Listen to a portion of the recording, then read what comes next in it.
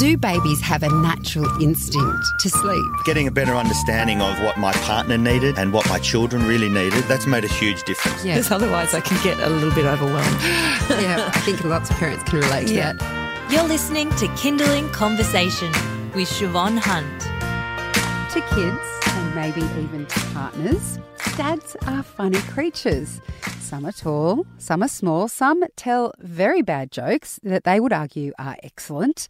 Some stay at home and others have jobs in offices, hospitals, schools, lots of different places. So it's fair to say that dads come in all shapes and sizes. But have you ever thought a dad could be a robot?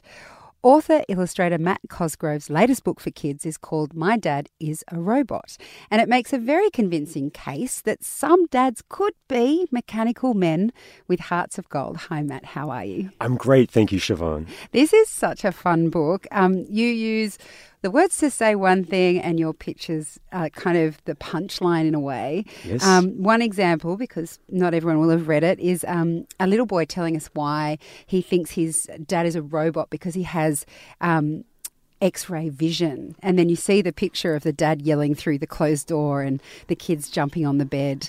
That is such an insightful observation because so many kids do think, how do they know I'm doing that? How did you come up with these scenarios that kind of play off the words and the pictures? These stories, these scenarios are scenes from my life. I'm a dad and I have two boys. So this is really my reality just captured into a book. So do you actually know when they're doing naughty things? Is it like a sixth sense? You can hear it. Kids think you can't hear. You can hear that bed squeaking. You don't need to go through the door to know they're jumping in there. Those or bangs. You hear the silence. Yeah. And the you're silence is even more scary. Don't do that. Yeah. That's when you know you have to go investigate. When there's silence, there's something afoot there. Very, very quickly. And so as you were creating this book, were you just walking around going, my life is content. Okay, what's happened here? And were you hyper-tuned to your family? Yeah, well, as a writer, you're always using experiences from your life to put into your work. And this one flowed really, really easily. It actually started out as a speech I had to give at my school about my reflections on fatherhood. And when you're a writer, whenever you say something or do something, you always have someone go to you, that'd be a great idea for a kid's book every single time. But after this speech, I thought, actually, that might actually be a good idea for a kid's book. But my speech was from my perspective about how weird kids are and how they're like from another planet. What are they doing? What are they thinking? But I thought that wouldn't work for a picture book, so I had to flip the perspective. So this is the story of a little boy who thinks his dad is so weird that there's only one possible explanation. He must be a robot. Oh, I love that. So in that way, you're a writer, but you've also, as we've said, you've illustrated this book. Which comes first, the picture or the words? That's why I love doing picture books, because it's that perfect combination of words and pictures together. I could never choose between words or images, so both of them happen in my head at the same time. And I always start with a sketchbook, and sometimes the sketchbook is filled with little doodles, little scribbles, little scenes, and sometimes it's filled with words and phrases and dialogue. So both of those things happen simultaneously for me, and then at the end I have to sort of sort them out and juggle them and come up with the book from both the sketches and from the rough text. You're listening to Kindling Conversation. I'm speaking with author-illustrator Matt Cosgrove about his book, My Dad is a Robot, which, may I say, is a perfect book for Father's Day. Thinking about this book as a kind of, let's just say it's something that mums could buy for their partners for Father's Day, what is it about a book like this that you think helps fathers and their children connect?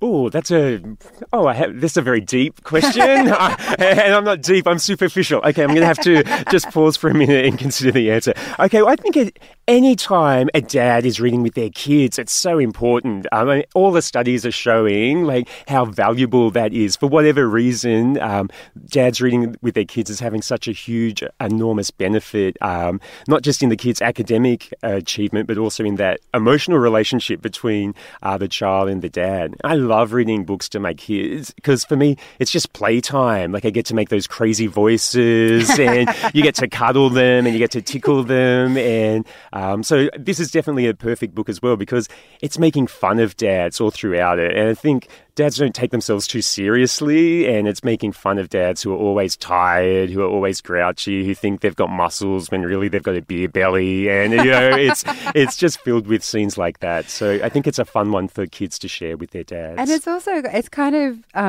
it's not putting down dads. Like in a way, it's like taking all those funny, quirky things that, I hate to say it, but this is my experience as well. This book is my husband with the kids. So there have to be some commonalities amongst dads, but it's kind of taking those things and making them like a crazy super robot creature, isn't it? I mean... Yeah, well, I think that's celebrating all of those aspects of dads, which are the stereotypes, of the dad making dad jokes and... that one about I feel like an ice cream, you don't look like an ice cream. I have heard my husband actually say something similar. You have to. I think as soon as you become a dad, it just pops into your head and it's like it's a contractual obligation. You have to say it. Bad joke. It's terrible. I think there's some research that needs to happen. Yeah. Where did it come from? Why is it still here? Why is it there? Yes. So what do your kids think of the book? Have they read it? My kids like it. I'm really lucky with my kids. They're kind of...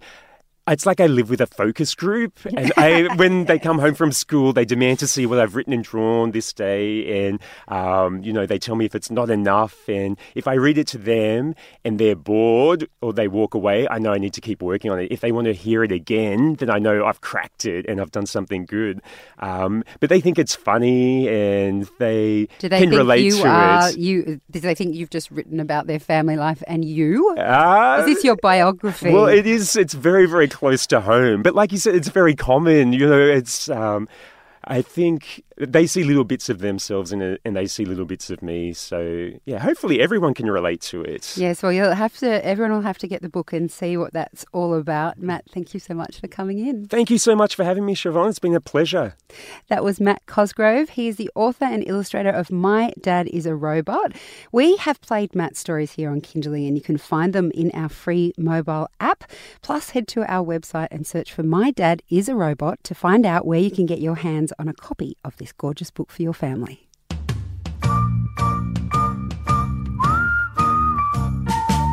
You've been listening to Kinderling Conversation. If you enjoyed it, there's plenty more where that came from. Find other stories and interviews at our website. Just head to kinderling.com.au.